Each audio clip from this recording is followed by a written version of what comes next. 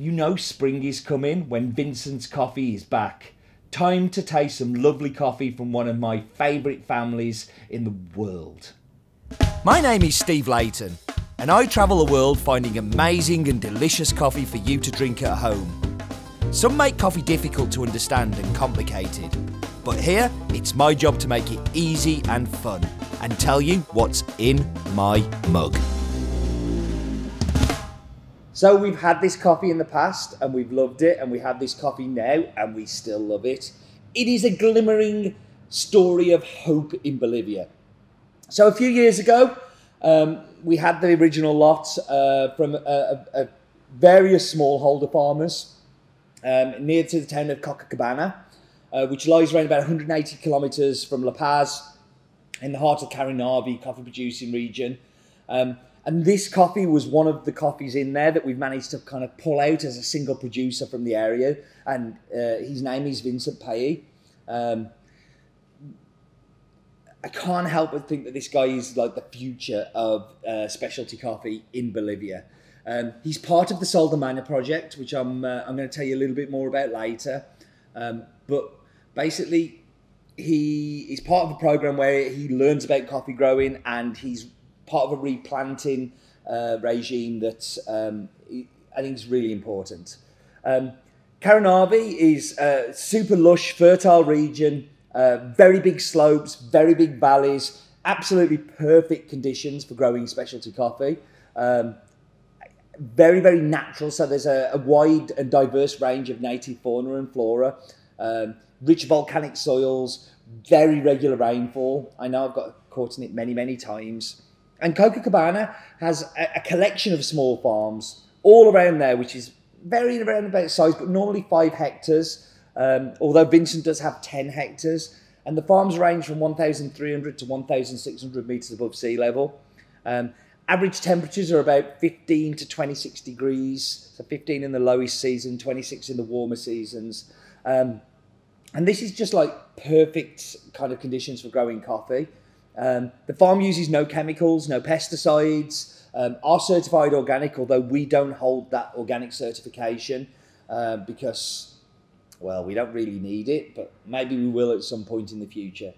And the harvest runs from May to September, peaking around about June, July.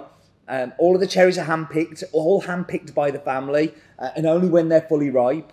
And then they're delivered to a mill, which is Buena Vista, which is in Carinavi town, which is run by our exporting partners.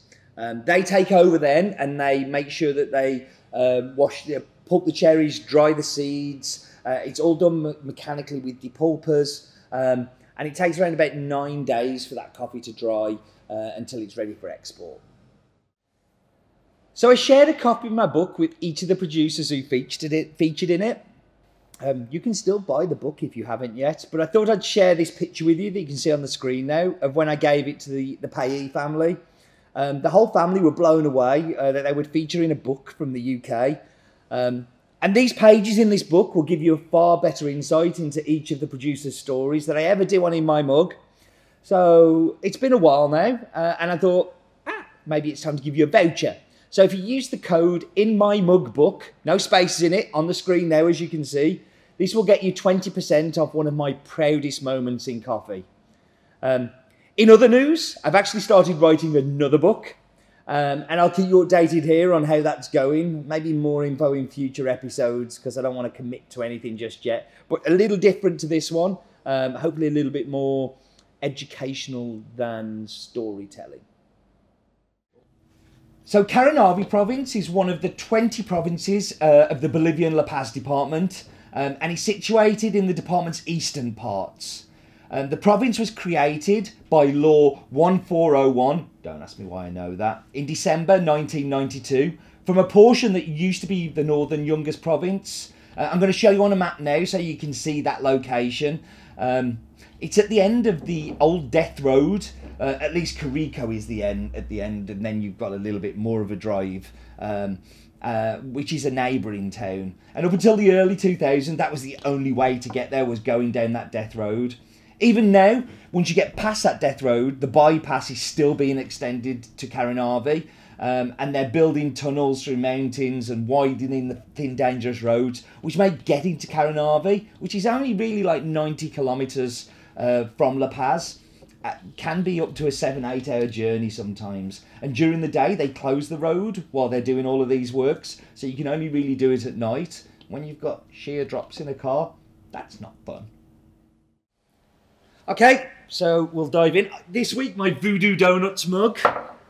Made a few appearances here, but it's always good to get it out. It has a hole through it, look. I can see you.